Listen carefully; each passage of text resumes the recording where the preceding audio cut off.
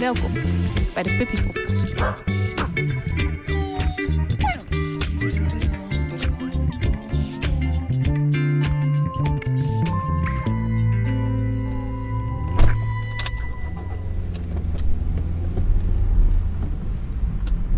Welkom bij de Puppy Podcast aflevering 6. Een aflevering waarin we niet beginnen met een wandeling, maar met een autorit. Op weg naar het asiel. Met een hele grote kans dat vandaag dan zover is. Ja, want wat is plan de campagne? Nou, we gaan dus nu onderweg naar Den Helder, waar Juro zit. Juro is uit mijn hoofd degene die 5 jaar is, kruising Collie, Friese Stabij. Yes, klopt helemaal. Enige minpuntje van Juro was dat hij nogal... Hij trekt nogal, ja. En hij zit op de rand van onze leeftijdsgrens. Ja, 5 jaar. Dus, maar het is een mooie hond om te zien. En deze is al zindelijk. Hij weet wat het is om thuis te zijn. Kan met andere dieren goed. Dus dat is allemaal heel positief. En vervolgens gaan we nog naar een ander asiel. En daar gaan we kijken voor heel veel hondjes. Het is een club Spaanse honden die ze overgenomen hebben, geloof ik, van een stichting. Ja. Weet je wel, die allemaal honden hierheen halen en dat gaat wel niet goed en nou heeft het asiel ze. Ze zijn geloof ik wel allemaal gecheckt, dat vind ik wel fijn, op bloedziektes. Ja hoor, ze zijn klaar om te gaan, dat is het probleem niet. Alleen wat wel met deze honden is, ze hebben nog niks geleerd. Het zijn grote puppies, maar wat ouder. We leggen 153 kilometer af naar onze bestemming. Genoeg tijd om onze situatie onder 4 ogen nog een laatste keer te bespreken. Hoe ben jij eronder? Nou, gespannen. Gespannen en, maar goed gespannen. Kijk, weet je, we zijn er klaar voor.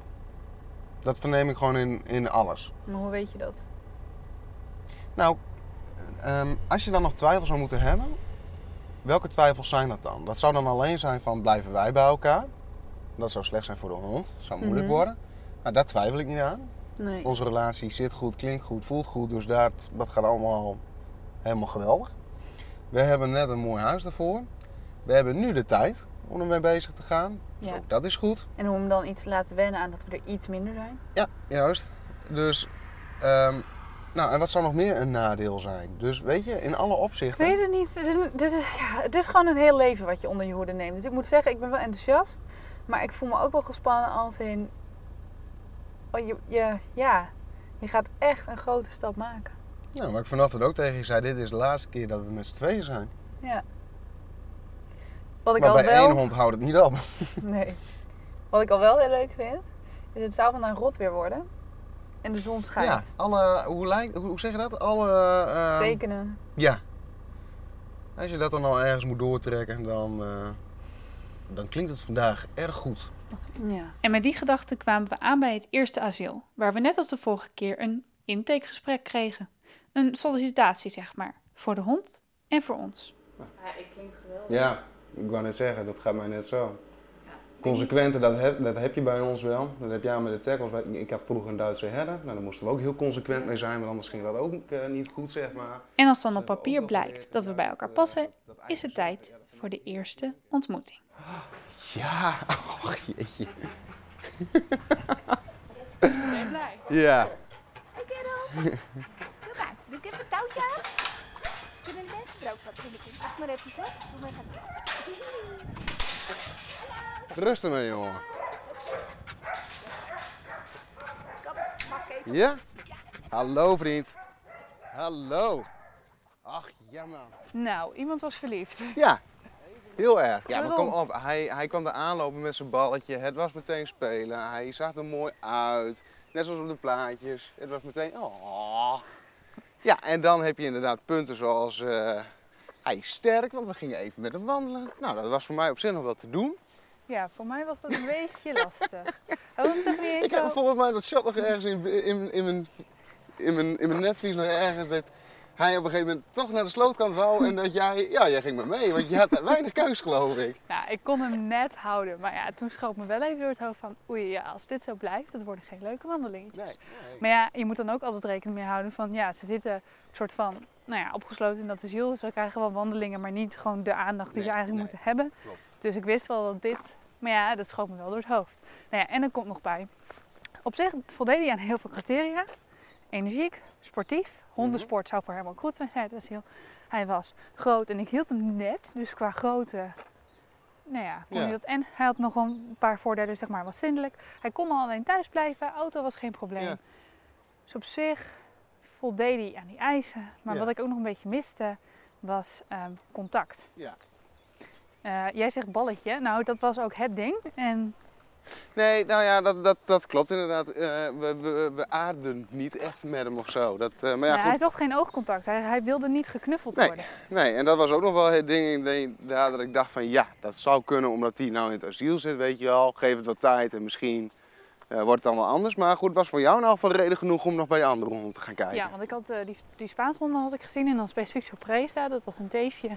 En nou ja, daar gingen we dus ook nog even kijken. Maar volgens mij is dat Sorpresa. Dat is Sorpresa geloof ik inderdaad. Hi. Ach, hele. Sorpresa. She's licking my face, Joost. She's licking my face. Yes, I know.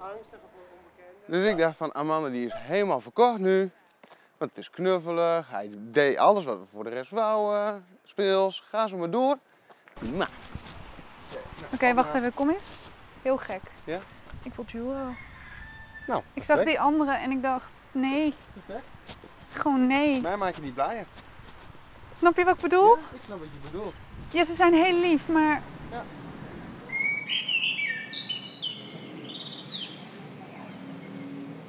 Oké, nou moet je me toch eens uitleggen hoe dat dan zit. Want ik snap er geen zak meer van.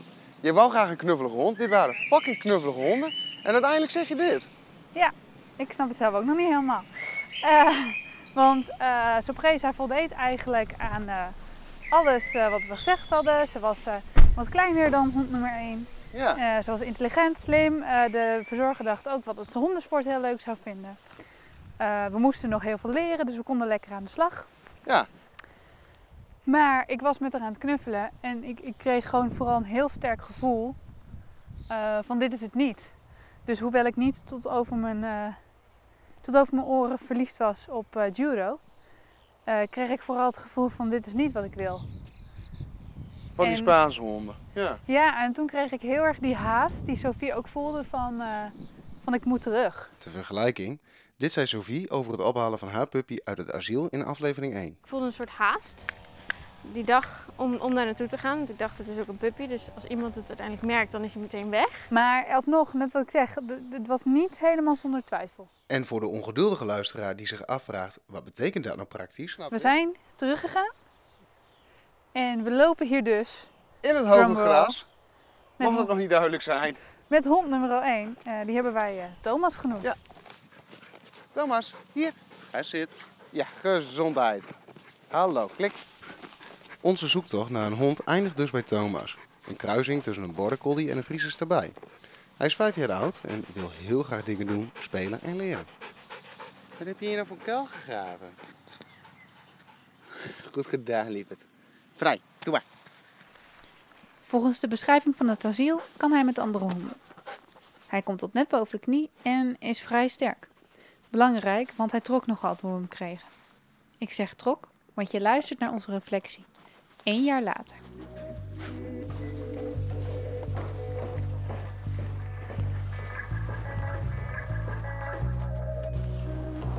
Oké, laten wij gewoon hier even dan gaan zitten in verband met de wind. Ja, ik vind het goed. Je hoort toch wel het gras een beetje ritselen om ons heen. Nou, dan gaan we bijna voor het eerst in deze podcastserie gewoon even zitten. Terwijl Thomas lekker in het hoge gras aan het Ja, maar spelen dit is. is zitten tijdens het wandelen. Zitten tijdens het wandelen. Dus dat is... Nou, vooruit. Hey vriend, kwam je weer even kijken? Want is Thomas de hond die we wilden? En hoe is het eigenlijk, ja, hoe is het verder gegaan? Ja, het is maar net hoe je het bekijkt. Kijk, Thomas was in eerste instantie meteen de hond die ik wou. Ja, ik twijfelde nog echt wel. Sterker nog, ik heb zelfs, want hij bleef eerst redelijk afstandelijk. En ook wel dat hij best wel aan de riem trok.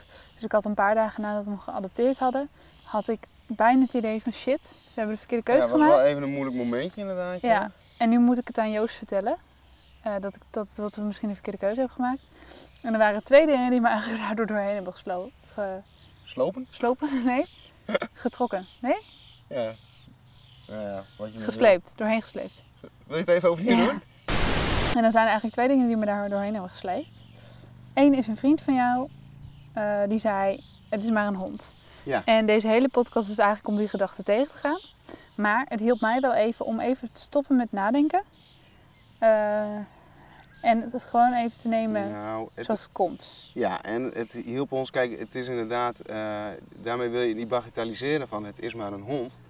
Maar het hielp ons om, wij maakten er een te groot ding van in ons hoofd, zeg maar. Van, er zijn nu zoveel dingen, moeten we nou rekening mee houden en zo. En Ja, hij vertelde mij van, ja weet je, je kan gewoon dezelfde dingen doen die je anders ook kan. Alleen nu is er een hond bij en dan moet je gewoon alleen even rekening mee houden. ja, En dat is eigenlijk wat ons meteen die eerste periode er even doorheen hielp. Ja. Van inderdaad, we moeten er ook niet meer van maken dan dat het is. ja. Nou, en het tweede ding is, ik had eigenlijk op maandagavond, zeg maar maandagochtend hadden we geloof ik nog samen met hem gelopen. En dinsdagochtend zou de eerste keer worden dat ik dan met hem alleen liep. En omdat hij nog steeds best wel trok, zag ik dat niet zo heel hard zitten. Nee. En hij heeft me dinsdagochtend een perfecte wandeling gegeven. Alsof hij jouw gedachten las van anders ga ik weer terug.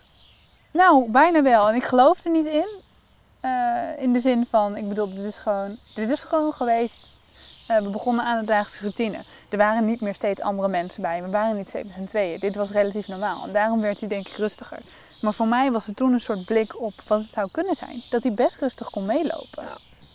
Dus Ja, en hij liet zich even van zijn beste kant zien. En nu al met al, weet je, het is nog steeds wel een hond. Affectie tonen, dat is niet zijn... op zijn manier gaat Nou ja, het. dat is niet zoals je dat misschien graag zou willen zien. Mhm. Kijk, voor mij is het de perfecte manier. Want ik hou ook niet van een hond die altijd in je face is. Hij heeft echt een eigen karakter. Hij Ja. heeft zijn eigen manier van vertellen wat hij prettig vindt. Ja. En dat kan ik heel erg waarderen. Maar dan moet je doorheen prikken. Ja, nou, dat is ook leuk.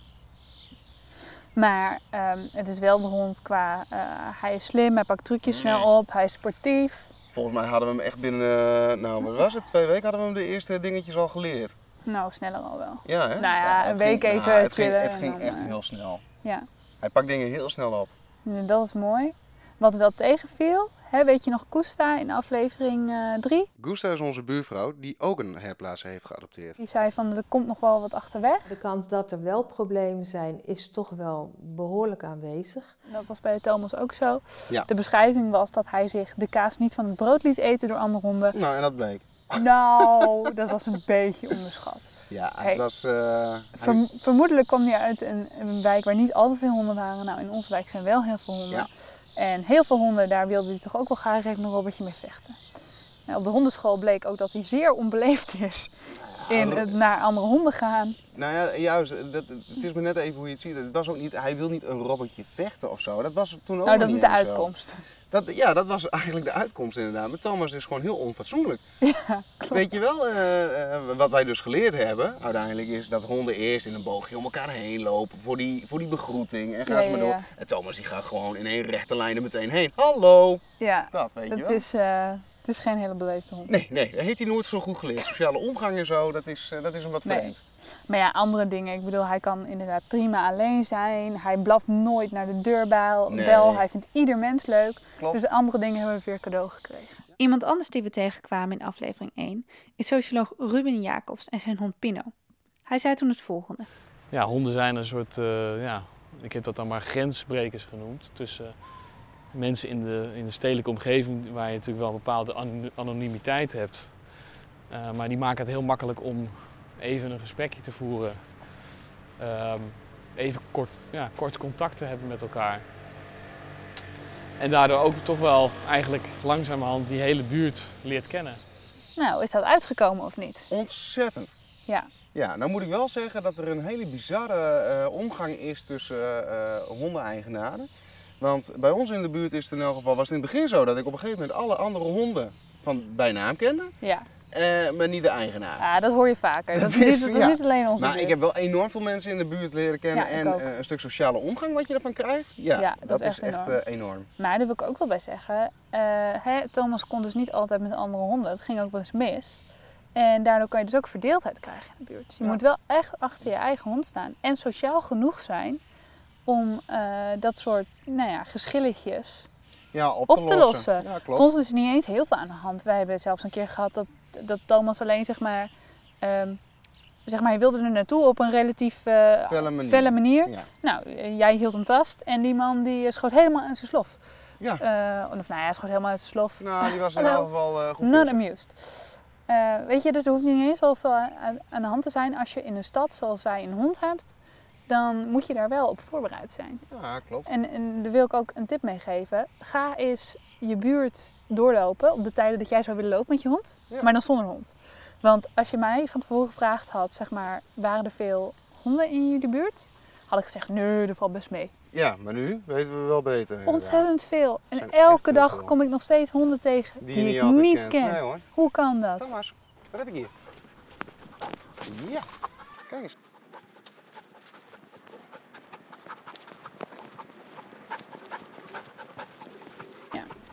En dan aflevering 2, toen noemden we criteria voor wat voor honden we zouden willen hebben. Nou, energiek, slim, voor hondensport. Het formaat net onder of net boven de knie. Mhm. En de hondenbescherming draaide hem ook nog een keer om. Die zei daar dit over. Ja, mensen onderschatten toch eigenlijk wat het inhoudt om een hond te hebben. Ik wil graag een hond, stelt men, maar de andere vraag moet ook zijn, wil de hond mij eigenlijk wel?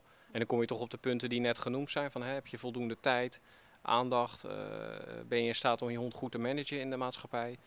Maar heb je ook de financiële middelen? Dus dat zijn belangrijke voorwaarden voor de vraag of je een hond kan bieden wat hij nodig heeft. En daar zie je toch wel vaak dat het misgaat, dat mensen dat toch onderschat hebben. Ik denk dat het belangrijkste is dat hij past bij onze levensstijl. Ja. En dat is ook wat Marjolein Roosendaal, volgens mij zit het niet in het interview, maar die zei op een gegeven moment tegen mij van ja, als ik mensen over de vloer krijg voor een puppy, dan vraag ik ze van oké, en als je hier nu een jaar vanaf nu zit, hoe ziet je dag er dan uit? Zeg maar, wanneer loop je, et cetera. Hoe ziet je dag eruit met die hond? En daar past hij gewoon Perfect heel bij. goed bij. Ja hoor.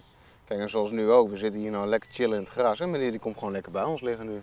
Ja, dat is zijn manier van affectie tonen. Ik kom bij jullie. Dag vriend. En het snoepje wat ik naar hem gooi, dat zie ik niet eens. Jawel, daar wordt gezocht. Heel goed. We hebben dus uiteindelijk inderdaad gekozen voor asiel in plaats van fokker. Staan we daar nog achter? Nou ja, wij hebben wel... Kijk, de Tolle, dat was de ideale hond. En Was ook een makkelijke hond. voor ons geweest. maar een Tolle, zoals gezegd, die vind je niet zo gauw in het asiel. Kijk, en toen kwamen we bij Thomas uit en Thomas die voldeed aan dezelfde criteria. Weet je wel? Behalve dat hij wat groter was. Juist, weet je wel. Dus ik denk wel, kijk, het hoeft niet. Uit het asiel lever je misschien wat in op dat wat je zoekt. Tenzij je daar wel het ras tegenkomt die je zoekt, natuurlijk. Maar anderzijds, heb ik daar geen spijt van. En is voor mij uit asiel halen een hele positieve ervaring geworden. Nou, en wat ik leuk blijf vinden is dat een hond heeft al een karakter. Dat kan je al een beetje leren kennen. Mhm. En je komt zoveel verschillende soorten rassen tegen dat je gaat kijken op het niveau van de hond zelf. En niet meer op het niveau van het ras. Nee, klopt. En dat is ook wel een voordeel, want ja, niet alle honden die binnen een ras zitten, die gedragen zich ook wel als Nee, een klopt. ras. Dus dat is wel een voordeel. Wat ik dan wel het nadeel vind, is dat, dan kom ik eigenlijk weer een beetje terug op jouw argument, dat ik dan nu gebruik. Ja, kom nee, er maar maar in hoor. na het gesprek met Sam Turner dacht ik, een puppy opvoeden is eigenlijk ook wel heel leuk. En toen hoorde ik ook, weet je, dan kan je dit aanleren en dat aanleren. En toen dacht ik wel, ja, Thomas is 5 jaar, die kan ik dat niet meer aanleren. Nee. Hij is waarschijnlijk opgevoed met correctie. Ja. Dat weet ik eigenlijk wel zeker. Ja. Hij had ook een slipketting. Ja, wurgkettingje. En je ziet gewoon dat hij op straffen veel sneller reageert dan positief trainen. Kunnen we het wel even over hebben. We hebben toch gekozen voor positief trainen. En ik denk ook dat het in de grote lijnen werkt het. Want aan de slipketting... Nou, wacht even. Want aan de slipketting trok hij. Ja. En wij hebben hem nu eigenlijk het grootste deel van de tijd met slappe lijn lopen. Jawel. Met positieve training. Dus in grote lijnen heeft het geholpen om te kijken naar, waar raakt hij gestrest van? Hoe kunnen we dat helpen? Ja, klopt. En dan moet ik wel zeggen, ik was in eerste instantie ben ik niet zo voorstander geweest van de positieve benadering. Want dan was ik eigenlijk ook wat meer van het corrigeren. Maar uiteindelijk zijn we gaan kijken naar wat werkt voor Thomas. Ja. En dan ben ik heel nuchter, zeg maar, in die zin van, oké, we zijn met die trainingsmethode begonnen en het werkt. Het slaat aan bij Thomas, ik zie daar effect in, dus dan gaan we daarmee door. Maar wat jij ook al zegt, af en toe heeft hij nog wel iets van, ik noem maar iets, als hij dus een andere hond wil aanvallen of anders wat. Ja, dan is het heel moeilijk om in een positieve benadering om hem daarin mee te krijgen. Vooral als het al misgaat. Als hij op een andere hond zit, dan heb je niks meer aan. Weet je, dan moet je gewoon ingrijpen. Dan moet je Punt. ingrijpen. Dat is Hetzelfde met als hij af en toe bijna een eend of een haan te pakken heeft. Ja. Dan kan je gewoon even niet er een stap terug doen en Nee. nadenken. Nee. Maar ik ben er wel van overtuigd dat uiteindelijk is de oplossing, zeg maar, bevindt zich Ergens in in het- het midden. Ja. Nee, en bevindt zich ook in het, zeg maar, dieper nadenken over, maar hoe voelt hij zich nou en zeg maar, wat is de oorzaak geweest. Maar ja, er Ja, zijn dat gewoon is- momenten waarop je daar niet aan toe komt. Nee, maar dat is ook wel eentje die ik wil meegeven. Want dat is wel wat ik heel erg geleerd heb. Let heel erg op het welzijn van je hond. Dus kijk naar hoe hij dingen oppikt. Wat zal er nou omgaan in dat hoofdje, zeg maar. En probeer daarop te anticiperen.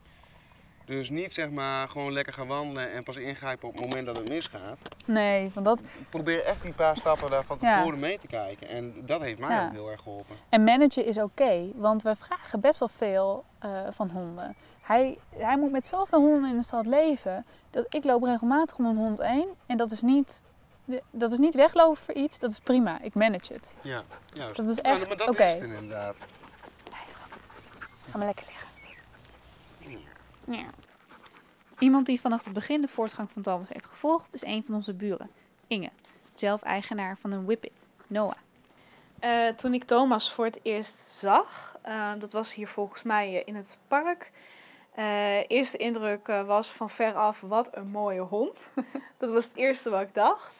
Het tweede wat ik dacht toen ik wat dichterbij kwam. Ja, intense hond. Dat denk ik wel wat de eerste indruk was inderdaad. Strakke lijn natuurlijk. En ja, wel heel erg aanwezig gelijk. En niet zozeer verbaal, niet zozeer qua blaffen of iets dergelijks. Maar meer gewoon qua houding. Ik heb er wel een hele stijgende lijn in gezien. Zowel bij de baasjes als bij Thomas zelf natuurlijk. Ik merkte bij de baasjes dat naarmate ze meer bekend met hem waren, trainingen gingen doen en dat soort dingen, dat ze wat zelfverzekerder werden, dat ze ook meer durfden met Thomas. En dat hielp Thomas natuurlijk ook heel erg, want door het gewoon uitproberen, het gewoon oefenen, leert hij ook wat wel en wat niet mag. Ik heb hem wel echt gezien als van een hele intense hond met nog niet echt richtlijnen, zeg maar. Naar een hond die zich steeds meer ging focussen op zijn baasjes, wat hun wouden. Steeds meer trucjes leerde ook en daardoor gewoon een stuk handelbaarder werd. Goed zo, zit.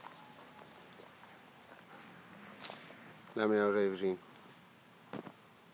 Goed zo, en laag. Wat ik nog goed herinner waarover ik me verbaasde, was toen ik voor het eerst bij jullie thuis kwam, ik echt een hele andere Thomas zag. Dat ik echt dacht van, oh, zo kan hij dus ook zijn. Ja, dat is echt binnen, was het meteen een modelhond. Ja. En dat is natuurlijk wel het voordeel van een hond uit het asiel, zeg maar. Ze hebben al wel dingen geleerd. Dus als ze dat goed is aangeleerd, dan krijg je weer cadeautjes. Dus dat is mooi. Had je eigenlijk vooraf ideeën bij een hond uit het asiel? Je eigen hond komt uit een nestje. Ja, ik heb er zelf heel bewust voor gekozen om het niet te doen. Omdat ik dacht, als voor de eerste keer een hond in huis nemen, wil ik zo min mogelijk risico lopen. Omdat ik wil voorkomen dat mijn hond in het asiel belandt. Dus ik had zoiets van, ik ga nog niet beginnen aan een asielhond, want ik moet zelf eerst meer ervaring opdoen. Want een asielhond kan heel veel bagage met zich meebrengen. En Thomas was wel zo'n hond. Ja, daar heb je gelijk in. Dus ik heb in die zin heb ik ook heel veel respect voor dat jullie het wel gedaan hebben. Dan denk ik ook dat het met z'n tweeën wat makkelijker is om zo'n beslissing te maken als alleen. Want je staat er nooit alleen voor. Je hebt elkaar voor steun en voor advies. En jullie wandelden in het begin ook best wel heel veel samen. En dat snap ik ook heel goed. Want op die manier voel je je toch wat zelfverzekerder, wat vertrouwder. En dat is toch wat fijner als alleen lopen met een hond uit het asiel die toch wel het een en ander heeft meegemaakt. Ben je klaar voor? Ja, zoek het dan. Los. Ik zie nu gewoon een rustige hond. Niet een hond die opgefokt is of een hond die niet weet wat hij moet doen. Ik zie nu gewoon een rustige hond die weet wat van hem verwacht wordt in principe. En daar zal hij nog steeds niet altijd naar luisteren. Maar de uitstraling is gewoon een stuk rustiger geworden. Misschien ook wel een stuk tevredener daardoor. Nu we dan een jaar ervaring hebben gehad. Blijft het hierbij, denk je? Wat bedoel je? Nou ja, als ik even evalueer op een jaar Thomas. dat was heel leuk. Ik heb heel veel geleerd. Hij heeft hopelijk heel veel geleerd. Ja, Je hebt ik hem, ook. Je hebt hem vooruit zien gaan en dat vond ik echt geweldig. Maar er waren ook moeilijke momenten, zoals geschillen met honden waarmee het niet goed mee ging. Ja, of een stigma wat over Thomas heen viel. Of gewoon dat hij een paar weken zijn week niet had Ja, en alleen maar liep te trekken. Alleen maar. Dus, en hij is ook nog 3 keer ontsnapt geweest. Ja, dat was ook al feest. Hij heeft nu een GPS-trekker. Kunnen we hem altijd weer vinden. Maar alles in ogenschouw genomen, komt er nog een tweede. Ja, sowieso. Ja, kom, geen gelul. Nee, dat gaat gebeuren. Waarschijnlijk als we een groter huis hebben of zo. Ja, alleen is het dan nog wel de vraag, zeg maar, wordt het dan een pup of wordt het dan weer een asiel? Want jij wil het toch eigenlijk ook wel weer een pup proberen? Nee, nou ja, ik vind het net wat ik zeg, na mijn gesprek met Sam Turner zou ik het een hele mooie uitdaging vinden. En nu, weet je, ik hou het asiel altijd wel een beetje in de gaten wat er zit. En wij willen toch nog wel graag een keer een husky.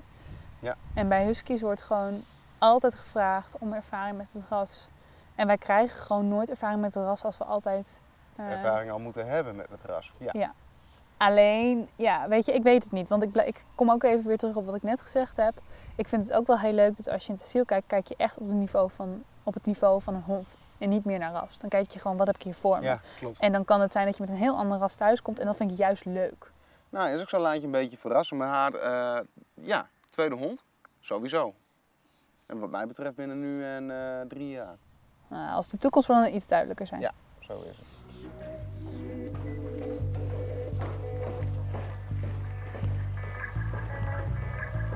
We sluiten af vanuit de studio met een paar algemene tips. Ja, we hebben wel gemerkt door de serie heen, we kunnen jullie niet echt presenteren met een lijstje resultaten waar dan heel zwart-wit op staat. Dit moet je doen en dit moet je niet doen en dan krijg je een leuke hond. Nee, maar dat is afhankelijk van hoe jullie situatie is, wat voor een hondje je op het oog hebt, wat voor omgeving je woont, weet je wel. Dus dat is heel moeilijk in te schatten. Ja, het goede nieuws is wel, als je goed nadenkt over dingen, waarom je iets doet, kom je denk ik al snel in een goede situatie terecht. Ja. Dat is echt dan mijn mening. En we willen je toch een paar algemene tips geven. Dingen waar wij mee geholpen waren, hadden we ze vooraf... Van tevoren geweten, inderdaad. Ja. Tip 1 zou wat mij betreft zijn, vraag je niet alleen af of jij geschikt bent voor een hond, maar ook of je buurt geschikt is. Dit is eigenlijk wat we net ook al genoemd hebben toen we lekker in het veld zaten. Wij kwamen erachter dat we in een buurt wonen waar heel veel honden zijn. En als je ons dat vooraf gevraagd had, hadden wij gezegd, nou dat is niet zo. Dat valt best mee. Dat valt best mee. Dus mijn tip zou zijn, ga in jouw buurt ook echt even een paar keer wandelen. Op de tijden dat jij zou willen wandelen met je hond. Dan kom je erachter, hoeveel honden kom ik daadwerkelijk tegen. En dat kan helpen als je moet kiezen tussen een hond die wel of niet makkelijk met andere honden gaat. Inderdaad. Tip 2 is wat mij betreft, als je dan naar een fokker gaat, ondervraag ze maar. Dit hoorden we eigenlijk al eerder in aflevering 3. Dat zei Marjolein, die zelf fokker is. Ik doe die gezondheidstest. Vraag me dan alsjeblieft ook gewoon naar die resultaten. Leg ze het vuur aan de schenen? Leg ze het vuur aan de schenen, inderdaad. Nee, maar doe dat maar gewoon. Want je komt er heel moeilijk achter of iemand nou wel of niet een goede fokker is. En goed is dan ook weer zo'n relatief begrip. Jawel, maar ik bedoel, mensen die daar heel bewust mee bezig zijn, of fokkers die daar heel bewust mee bezig zijn en het beste voor de honden willen, die kunnen je daar ook op antwoorden. Ja, mensen die hun best doen, kunnen laten zien dat ze hun best hebben gedaan. Juist. En als je daar niet naar vraagt, ja, dan heb je de kans inderdaad dat je bij een slechte fokker bent. Dus wees daarop voorbereid. Ga gewoon vragen stellen.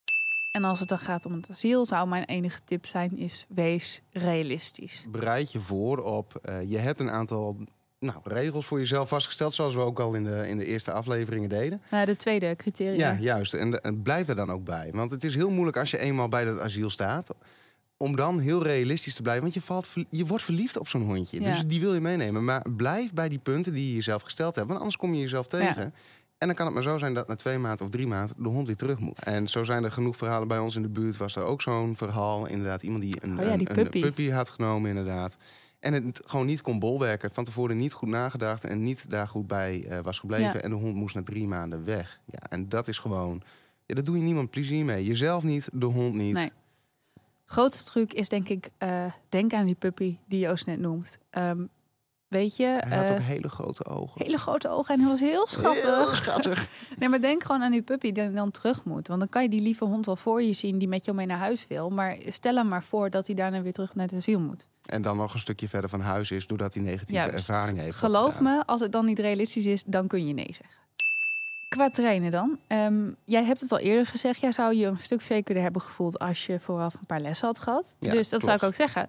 Ga gewoon naar je hondenschool en vraag of het mogelijk is om alvast wat theorieles te krijgen. Ja, en het is zonder hond. Klopt, want het is heel confronterend om erachter te komen dat als jij eenmaal de hond mee kan nemen en je zit dan in de auto met de hond achterin.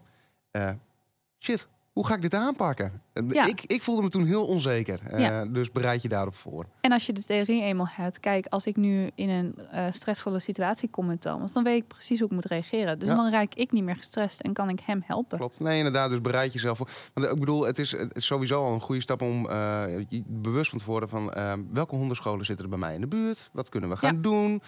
Ook wat ben je van plan om met de hond te gaan doen? Dus bereid je daar een beetje op voor. En dan weet je wat je kan gaan doen. En voel je een stuk zekerder van jezelf. En de laatste tip heeft te maken met regelgeving. Nou ja, zorg er ten eerste voor dat je weet wat er in de wet staat van jouw gemeente over bijvoorbeeld hondenbelasting. Dan weet je in ieder geval dat je financieel niet voor verrassingen komt te staan. Klopt, heel frustrerend voor ons bijvoorbeeld. Wij wonen in de gemeente Groningen. Daar is het duur en daaromheen gratis. Ja, dat is een hele nieuwe aflevering als we het daarover gaan hebben. Dat is echt zo. I know. Gaan we nu niet doen. Nee. Die frustratie is even. Ja, ik parkeer ze daar. Parkeer ze maar even. Ja, hier. Zo, blijf maar. En naast de financiële wetgeving is er ook wetgeving in ontwikkeling op het gebied van zogenaamde HR-honden. De hoge risicohonden. Bijvoorbeeld als jij een Staffordshire wil of een Pitbull. Mastief. Die staan op die lijst. Die kan je, ik zal ze wel even bij deze aflevering zetten, het linkje naar die lijst. Maar in ieder geval, als je zo'n hond neemt, dan moet je dus, ik weet niet precies vanaf wanneer, maar je moet verplicht op cursus. Ja, maar niet als de hond al een stamboom heeft, bijvoorbeeld. Juist. En als je een hond hebt die niet op die lijst staat, nou ja, dan helemaal niet. En die wetgeving zorgt er ook voor dat gemeentes bijvoorbeeld nu de middelen hebben om een bepaald soort hond, een bepaald ras, een gebiedsverbod op te leggen. Ja, en dat kan natuurlijk gevolgen hebben voor jouw eventuele toekomstige hond. Ja, dus lees dat goed door. Deze wetgeving heeft overigens ook wel veel protest opgeroepen. Dus we zitten te twijfelen om hier een extra aflevering over te maken. Ja. Extra. Ja, maar we weten dat dus nog niet zeker. Nee. Hou daarvoor gewoon de site in de gaten. En als hij er komt, dan komt hij daar. www.potgrond.nl. En dat was het voor ons dan, denk ik. Dat was het dan, ja, inderdaad. Dit is echt een heel jaar geweest. Het gekke is, we hebben er precies een jaar over gedaan, denk ik, om de podcast te maken en ook om Thomas in huis te nemen. Ja. En daarover gesproken, ik ga zo naar hem toe en ik ga hem lekker uitlaten. Dus ik wens je nog heel veel plezier en tot de volgende keer. Ook doei.